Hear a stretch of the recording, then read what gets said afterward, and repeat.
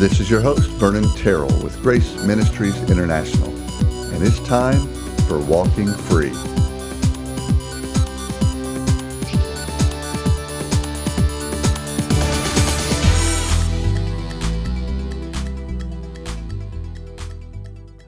And we're back here with Elizabeth Bowman, but we have a special guest, and that is Chris Bowman. So Chris and Elizabeth, welcome to the podcast.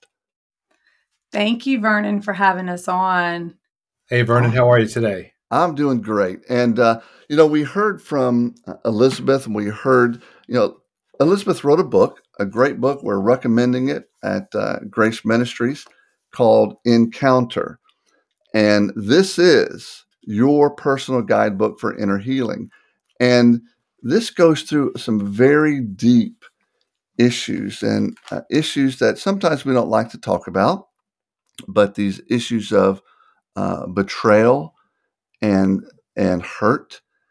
And I read through, this was 2 episodes ago, but I read through some of the contents, and the book is divided into 3 parts, and analyzing thoughts is your part 1, with 30 separate readings. Identifying emotions is part 2, and then victoriously overcoming. And Elizabeth, why don't you catch us up a little bit about the book, why you designed it the way you did, and a little bit more. So folks, if they missed the last one, I encourage you to go back 2 episodes and listen to that that episode. But Elizabeth, tell us a little bit more about the book. Thanks so much, Vernon. Yes, Encounter is your personal guidebook. So it's a journal, devotion, and you can use it for 30 days, 60 days, 90 days, as it's broken up into 3 different parts. And the great thing about Encounter is it meets you exactly where you are in your walk with the Lord and encourages you in these deep, dark places to keep journaling, keep trusting, and keep moving forward in Him. Well, awesome. And that's what we want you to do. We want everybody, in fact, the whole purpose of the podcast is that many Christians are talking about being holy, talking about good marriage, talking about relationship. And a lot of times it's all talk. I talk to people all the time. Been doing this for 30 years. And I've seen the gamut of people who say they know identity, they understand the truth of God's grace, yet they're struggling. They're not walking in it. So what we want to do is help people walk free. That is the entire mission of Grace Ministries, is helping people walk free. And that might be through webinars. It might be through online resources. It could be through some of our group. It could be through one-on-one counseling. But there are books out there that can help you walk free, and Encounter is one of them. And so we talked about Elizabeth's side, if you will, her perspective of her journey 2 episodes ago. And I wanted to bring Chris in and say, Chris, can you tell us a little bit about your journey and what, and maybe if possible, how you ended up in this place that really prompted and was the genesis of the book Encounter for Elizabeth. But can you start with your journey, maybe how you grew up, what it was like growing up, and bring us along so we can understand a bit? Sure. Yeah, I'm happy to do that, Vernon. And, in the interest of helping anyone who's listening, whose story is remotely like ours, that's why I'm here, is to offer that so that someone might be able to relate to it. I'll just go back to my childhood very briefly and concisely. And I also want to point out that when I talk about some things that I think might be somewhat causative for my issues that I dealt with, I certainly still take responsibility for every decision that I've made. And I just wanted to put that out there. So I don't want anyone to get the impression that I might be trying to blame my actions on a past history. So there are influences, but ultimately we make our decisions that we're responsible for. So, I grew up an only child in Asheville, North Carolina, and pretty normal upbringing. Two great parents. My parents did get separated when I was 13, and ultimately divorced. It was a pretty amicable divorce. There was no animosity. It was very quietly handled. And as a matter of fact, it was so quietly handled that it kind of shocked me when I found out that they were getting separated. I had felt like everything was fine. And being an only child, it was just the three of us in the household. Um, I ended up staying with my mom, and my dad moved out to a separate place, and I saw him regularly. There was no problem there at all. And about a year later, my mom actually moved away. She moved halfway around the world to South Africa. And it's a fairly long story, but she went into business with a gentleman from South Africa who was importing arts and crafts and things from South Africa and selling them in the United States. Business was going quite well.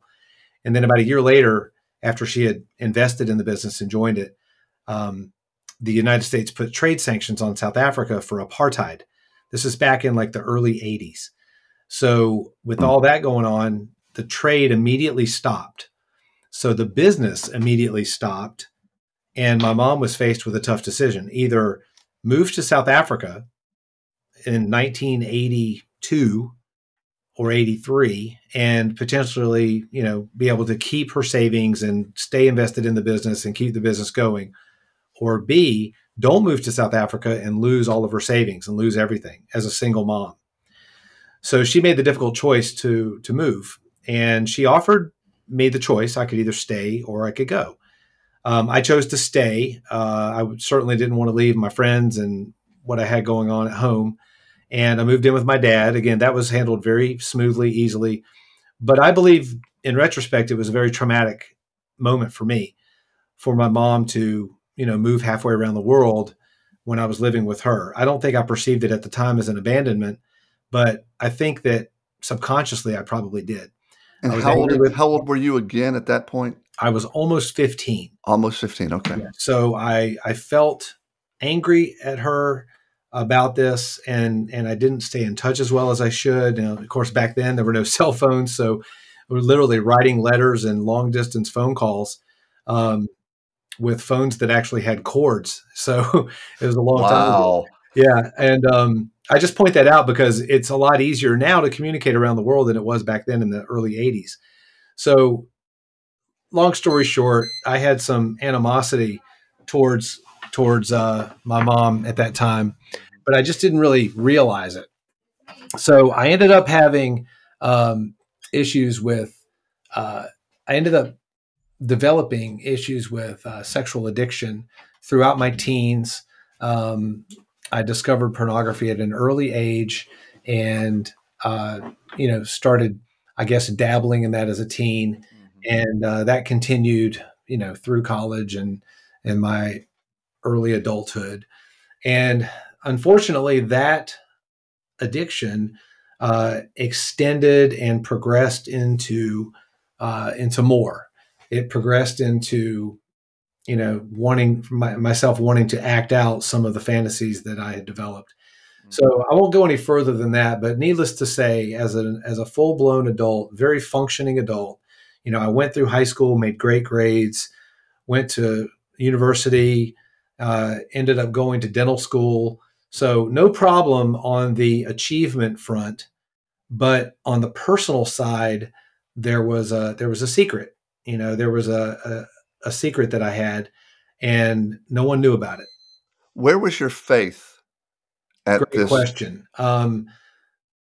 My faith was not strong by any sense. I did believe in God. I believed in Jesus, but I didn't have a relationship with Jesus. Didn't have a relationship with God. Went to church every Sunday, all through high school. When I went to college, I didn't go to church at all. I didn't necessarily avoid church. It frankly just wasn't really a thought. I didn't really think to go to church.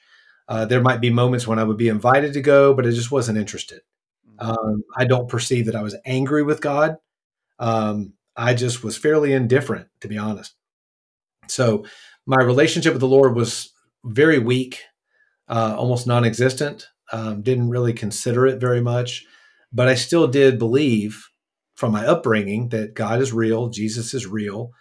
I guess I just didn't have time for him at the moment, and I felt like my own life was more important, which we all know is a lie.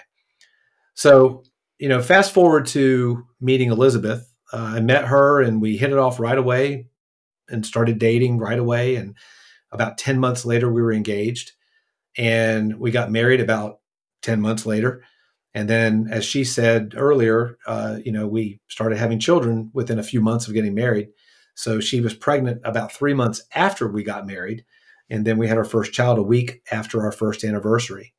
Um, Two more children later, and here we are with three young kids, and just rocking it. Young parents living, the typical Charlotte family lifestyle. Um, Everything was going smoothly and fine, and I still had that secret. And Was it, it still, but was that still, that secret, was it still an issue with you throughout your dating and engagement? And that was a secret you even withheld from Elizabeth. oh, absolutely, and it's a secret I not only withheld from her, I withheld from everyone. No one knew about this, and it would come and go. It wasn't a constant thing. It wasn't something that happened all the time. It would let's use the term flare up. It would flare up at times, and of course, there's a lot of shame about this, a lot of shame and guilt. But at the same time, as you probably know about the cycle of shame, that would usually lead to feelings of unworthiness and things like that. That would then again lead to wanting comfort, which would lead you right back to the addiction.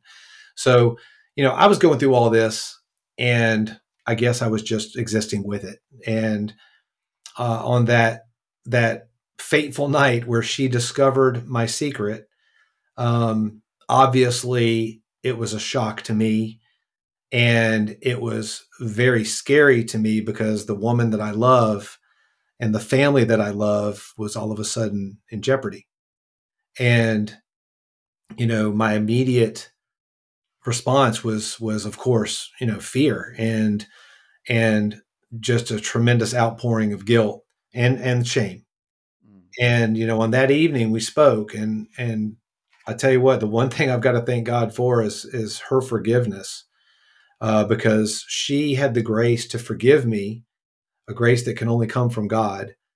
And that was probably mixed in with her shock and her anger and her hurt. And I confessed to her that night. I said, I have had a sexual addiction problem since I was a teenager. And really since a preteen. I was 10 years old when I was first exposed to a suitcase full of magazines under my parents' bed, Right. to be exact. And, what happened next was extraordinary. And I got to tell you, for any of those men who may be listening, or women who may be listening, because women are the fastest growing segment of Yes, they are. sexually addicted. And for anyone who may be listening, when the time comes that you're ready to either reveal your addiction, or if your addiction is revealed by someone else, I would say the first 72 to 96 hours is the most important time of your life. And the chain of events that happened over the next several days was really unbelievable. Um, the next morning, I called our pastor, and he gave me the names of some resources that I could reach out to, which I did immediately. Um, the very next day, which would be the second day after this happened, I found myself in my pastor's office meeting with him. And the next day, I was in the office of a Christian counselor whose name he had given me, and met with him for about an hour and a half. And then the next day, Elizabeth and I actually met with a husband and wife who counsel families on this very thing. And, all this happened within 3 days, and just bam, bam, bam. And I'll tell you, that was one of the major factors that was able to lead me to salvation. and to lead our marriage to being saved.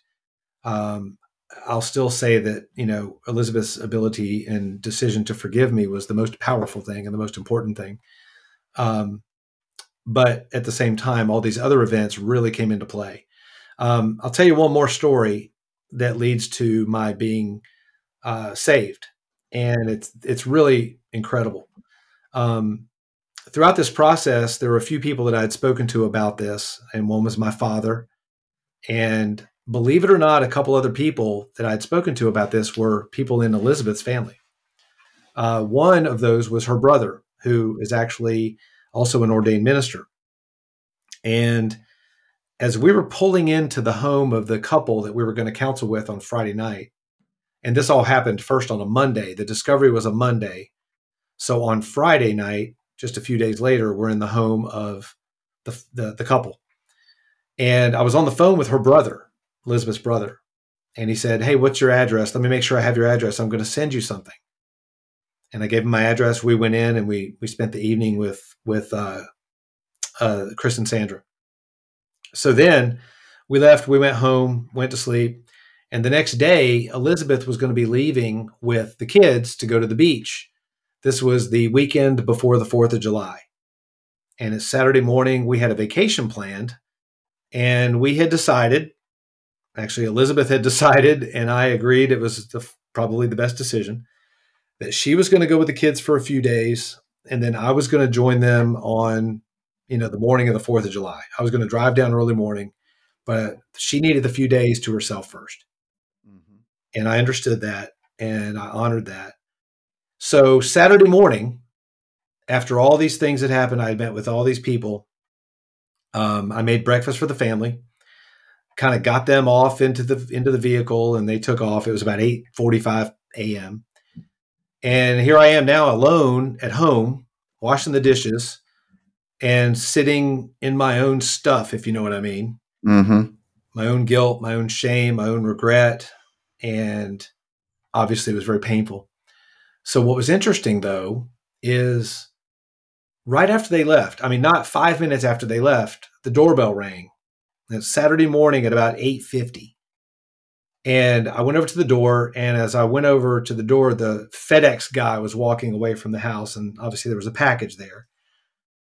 And it was the package that her brother had sent me. I didn't know he was going to send it to me overnight with a Saturday morning delivery, which is pretty unusual. So I bring the package in. It's a box. So I bring the box into the living room, sat down, and I opened the box. And the way I like to tell this part of the story is, as I opened the box, there were some things in the box, some books and videos and things like that. And it's not really important exactly what was in the box, but there was one other thing in the box. To me, Jesus was in the box. Mm. And when I opened that box and I saw some things in there, I just felt something I'd never felt before. I felt an overpowering wave of emotion. And I knew at that moment that I was being saved. And I've told this story a couple dozen times, at least a couple dozen times. This was in 2012. And every single time I tell the story, I tear up. I'm tearing up a little bit now. And it's every single time. It's crazy. And every time I start the story, I'm asking myself, I wonder if I can do this without tearing up. But Jesus was in the box. Right. And I was just overwhelmed. So I called Elizabeth 5 minutes later, and I said, "Hey, you're not going to believe this, but I believe I've just been saved." And I had always joked with her about this. Like, people would always say, "Oh, I was saved on January 2nd or whatever day it was." And I would always joke because there was a beer commercial where the beer would have a born on date for freshness or whatever. And I always joked that I didn't have a reborn on date. I didn't have a born again on date. And I told her, now I have a born again on date. And it's June 30th, 2012. That was the moment that I realized that I was saved by the love of Jesus. And, from that point forward, we've done a lot of work on our marriage. We've faced a lot of challenges in our marriage. And every time we face a challenge, we tend to draw closer together. And we've had no shortage of challenges since then, with kids and everything else. So I hope that sums up the No, that story and the does. situation. No. So, tell me, if you had to, it sounds like in your story that um, the opening salvo into this patch, this really very challenging situation, was pornography. That was like Absolutely. the opening salvo, and then I assume, as the internet progresses, it moves to internet, from paper to internet, uh, and various, like you said, acting out, you know, times. Uh, is that something that you have seen when you were going through this? Were there other people around you that maybe you were aware of that were going through something similar? Or was this so secret you didn't even want to? You didn't. I know you didn't talk about it. It was a secret, obviously. And but were you aware of other people experiencing this, or did you think you were just all alone? That's a great question. And very clearly to me, and I guess because I'm an only child and I've, done I've done a lot of things in my life and done a lot of learning on my own. I never had a big brother, big sister, or even a little brother, little sister to bounce things off of or to learn from.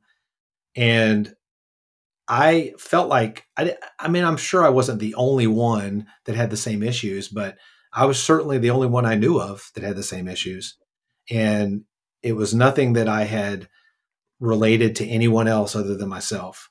I knew it was my issue, and I think I'd be naive to think that I was the only one that had the problem. But at the same time, I sure did feel like I was the only one that had the problem. Right, right. You felt alone in that. Did you? Was it hard hiding all the time, or not? And I know it wasn't 24/7, but was it hard hiding?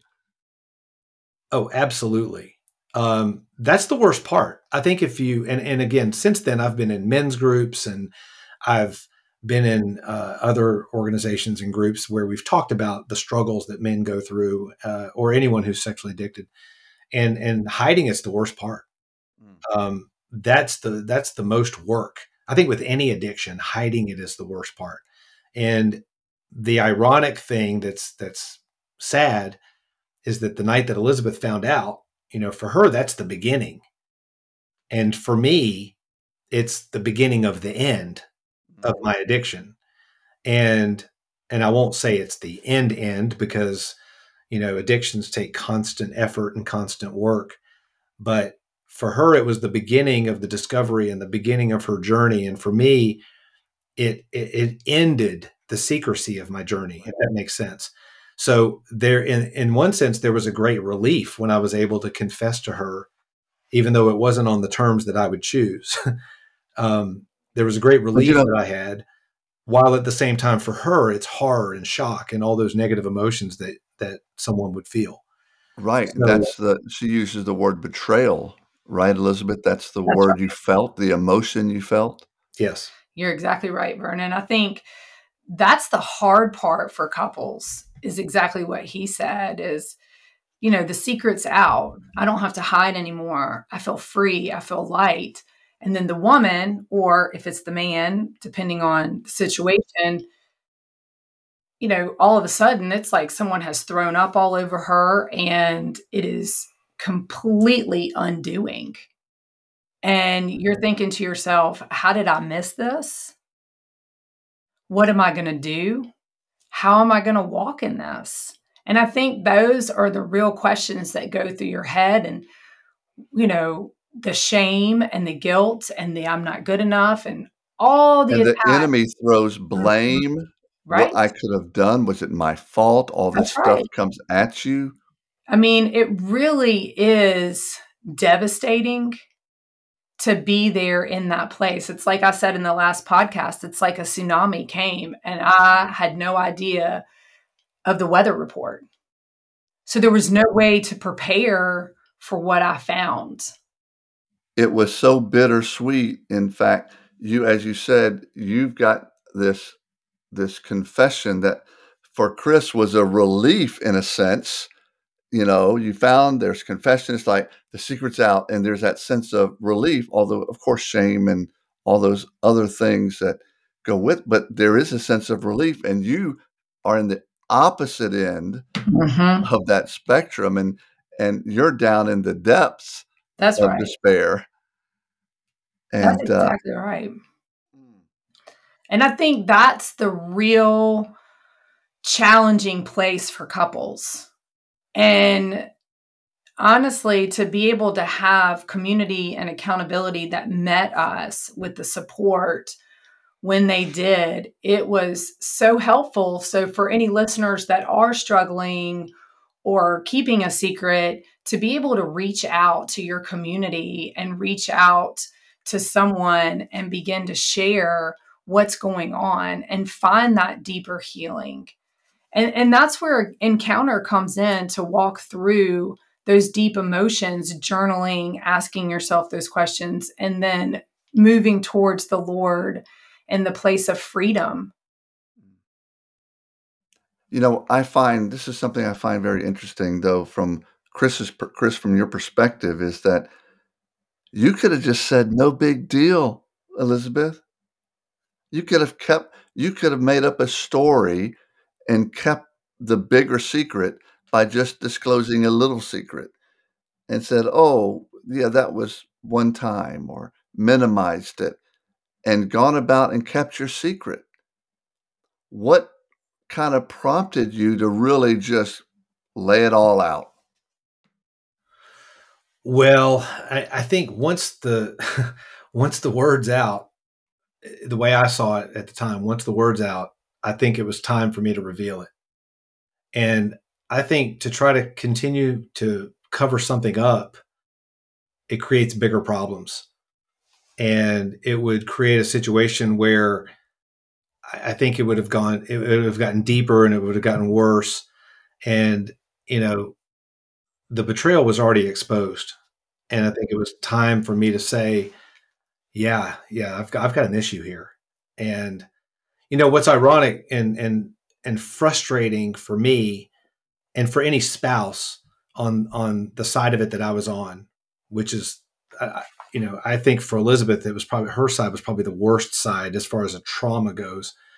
For me, yeah, there was a sense of relief there. I'd say that was probably 20 to 25% of my emotional uh, capacity at that moment. There was also the guilt, there was the shame, but there was a frustration because when you're married to someone, you know that when your spouse is going through something, the person that they should be able to turn to the most is you. Right. And I knew that I wasn't, and also I'm a dentist. I fix things. I heal parts of people's bodies, and I always like to go in there and fix it. And at this particular moment, I was not able to be the one to fix it. I needed to be out of the room for a while. And it was very frustrating for me that, during the time where my wife needed me the most, I was the absolute last person that she would turn to for help in this situation. And that was very disheartening for me. And I think that goes along with all the emotions that kick in when this stuff happens. Um, But it's a tough time. you knew, you had the wherewithal to know, maybe by God just working in you during that time, and by the way, loving you through that time always. Mhm. Um, but you had a sense, it sounds like, that this is not healthy, this is not right, this is not good for me or my family, even in the midst of the failure. That's right. Mhm. That's right. And I think that's the most important part, Vernon, that he was willing. He Yes. was honest. He was vulnerable. He was authentic. He took responsibility and he was willing to do whatever it took to bring our marriage back to restoration and healing. And, it's so beautiful, even though the process has been so hard at different times, but our relationship today is so much better. And in 2014, I think was it 14 when we renewed our vows with our pastor? I believe so. Mm-hmm.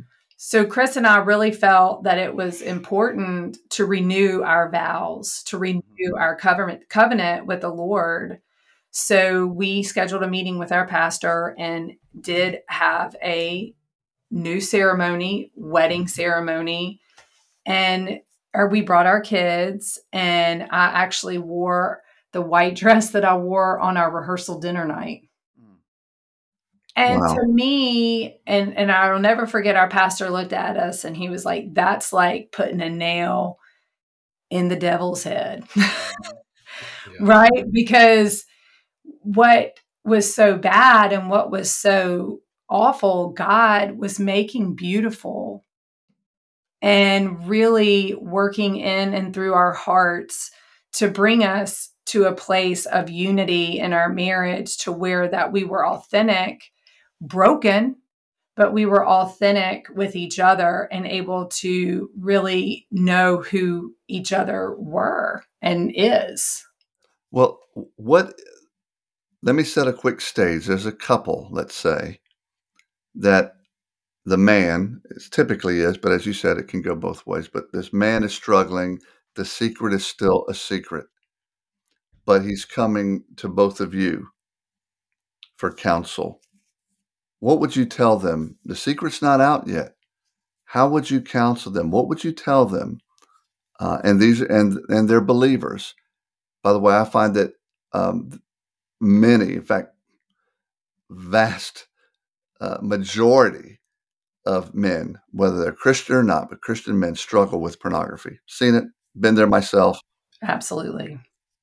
And what would you counsel that man to do? Chris, start with you, and then Elizabeth, jump in. Yeah, well, it's a great question, and it's a tough question, and I can't say that I have all the answers, but if I can relate an analogy from my field, every day I see patients who have teeth that have various issues, and one of those issues could be a cracks in a tooth or an old filling, and that tooth looks like it could break sometime soon, if you know what I mean. So let's pretend that your marriage is that tooth. And I frequently say this to patients, and because it's true. I say, you know what? If we fix this before it breaks, I can most likely control how it gets fixed, and I can most likely control the outcome to the extent that I can. If it breaks before I fix it, it may break in a way that it can't be fixed. It may break in a way that requires a lot more treatment than what I can do right now to fix it. It might break in a way that that is maybe a little more difficult than it is if we just do it now. So the point is, if we fix something before it breaks, we have a lot more control over the outcome. We can guide and direct the outcome. Now, I am not suggesting that we have total control over our lives and our marriage, because God does. But I think you get the analogy. Right. If you're able to approach your spouse before all hell breaks loose, so to speak, and say, hey, look, there's something really important I need to talk to you about, and I'm not really sure how to talk to you about it, so we're just going to talk about it. I mean, I don't know the right way to do this for every couple, because every couple is different. Sure. But that's the first thing that came to mind when you were asking the question is, if we fix this before it breaks, we sure can have a lot more control over how we fix it. Elizabeth, what do you say? Honestly, Vernon, as I said in the last podcast, the secrets keep you sick. And you are only as sick as your secrets. And to be able to be honest and vulnerable and take responsibility and trust and surrender to the Lord. You don't know what the outcome's going to be with the spouse. You cannot control her response or his response. That's true. But what you can is be honest and forthcoming and vulnerable and say, I am really struggling and I have not been faithful. I have been living a completely different life and I'm sorry. And I don't know how to move forward, but to keep that in and to keep that secret, the enemy wins. But what about the guy who says, "Oh, but Chris, Elizabeth, my wife doesn't know, and she will 100% leave me. I'm just gonna do this on my own and fix it, and that way everybody's okay." But that's a lie from the enemy, because until we can surrender, and that's a really tough word to say, but furthermore to actually do. But we have to surrender to him. Even the results of my confession, let's say it's not. Exactly. Yeah. Yep. And we have to trust in the Lord that, no matter what, I have got to have a clean heart and pure hands. And I've got to walk holy before my God. And I haven't been. And I've got to make a change, whether or not that person decides to leave or stay. There's no control over how the other responds. And I say that because everyone's response to this is different. And it's super scary. It's scary to come forward and admit, hey, I'm really struggling with pornography. I've been out with prostitutes. I've been to massage parlors or whatever that looks like, right? But until we can get honest with ourselves and with the Lord, we are not walking free, Vernon. We are walking in chains, handcuffed in a jail, spiritually. Right. Pretending to walk free is not walking free. That's exactly And right. And we've got to take our mask off and lay it down at the foot of the cross, hold our hands up high and say, Lord, forgive me. Forgive yourself and walk in healing and wholeness. that's good. Let me ask Chris and Elizabeth, any final words you would want to encourage folks who may be walking through this on either the side of the struggling side, or those who maybe have a spouse that they're aware of that is dealing with this? How can you encourage them? Final words. Well, the first thing is to pray and to listen for the Lord's word, because even though I just alluded to feeling like you have more control over situation, I want to remember that God is in control and that He drives the bus. Right. And one thing I thought of, and I'll add this, as far as anyone who may be struggling with either revealing it or sharing it with a spouse, I think about who I was and what I was like before Elizabeth's discovery. And I think about what I was like in the short term after the discovery, and now 9 years later, the long term after the discovery. And I can tell you I'm a lot better now than I was before. And I was probably better shortly after the discovery than I was before. And it's difficult because, like Elizabeth said, you're living a lie, and living fiction. And living in fiction may feel okay, but it's still fiction. And I'll add one more thing. Our kids know about this. We have teenage kids. They know about this. They haven't known for a number of years, but they've known for a while. And one of our children reacted very angrily, very angry. And I had to deal with that too. Right. Now it starts all over again, for me and for all of us. And I'll tell you, I had a conversation with him recently. Our relationship is repaired now, and it's very strong, and it's getting stronger. Elizabeth told me one day, she goes, your relationship with him is going to be much stronger after because of this. And I believe that. And I was talking to him not too long ago, a couple of months ago. And I felt like the Lord was telling me to tell him this. I said, you know what? I've made a lot of mistakes in my life, but I'm a better dad now because of those mistakes and what I've learned from them. Powerful. And I would never be able to say that if I had held on to those secrets. That's exactly right. And, I think I would just add the hope that He is the hope. Jesus is our hope. And no matter what the outcome is, our hope is in Him.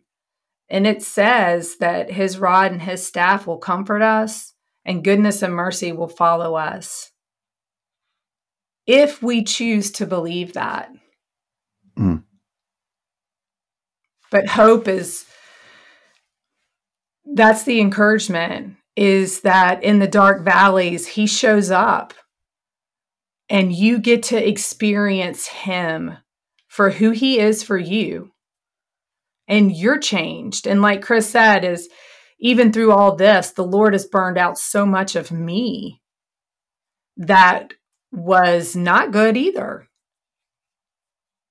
And I think together today, we are so much greater as husband and wife than we were the day that we walked down the aisle, the day that I walked down the aisle to meet him, September 28th, 2002.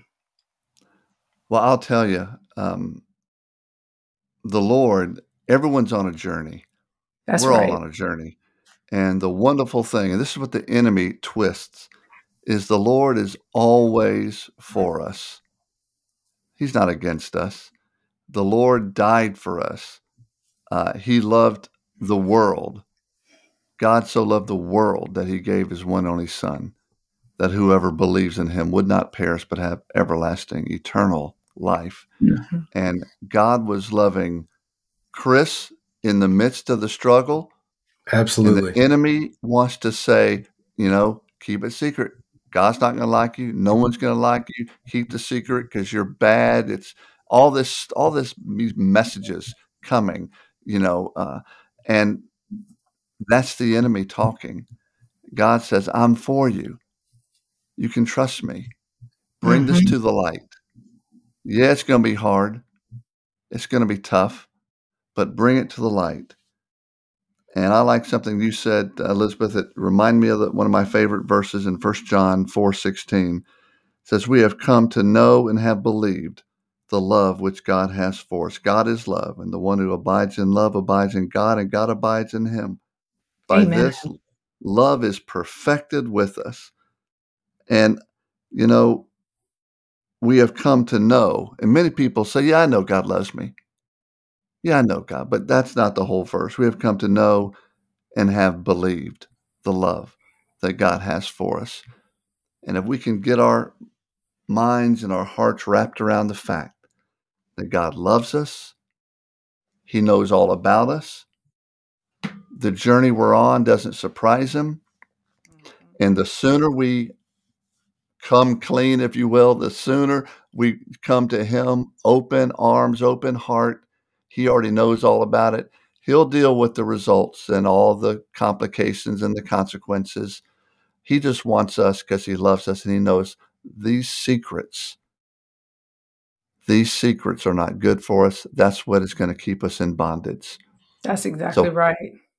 Well, I'll end it by saying, as I always do on this podcast, if you've been talking about this issue, maybe self-talking in your brain, which we all do. We all do it, and we're trying to figure it out. And you need to take a step, and that step of faith may be talking to your spouse, talking to a pastor, talking to a Christian counselor, talking to someone. Well, it may be time to stop talking and start walking and take those first steps to experiencing the freedom where Christ has set you free. You've been listening to Walking Free, a production of Grace Ministries International in Marietta, Georgia. For more information, go to our website at gmint.org. That's gmint.org.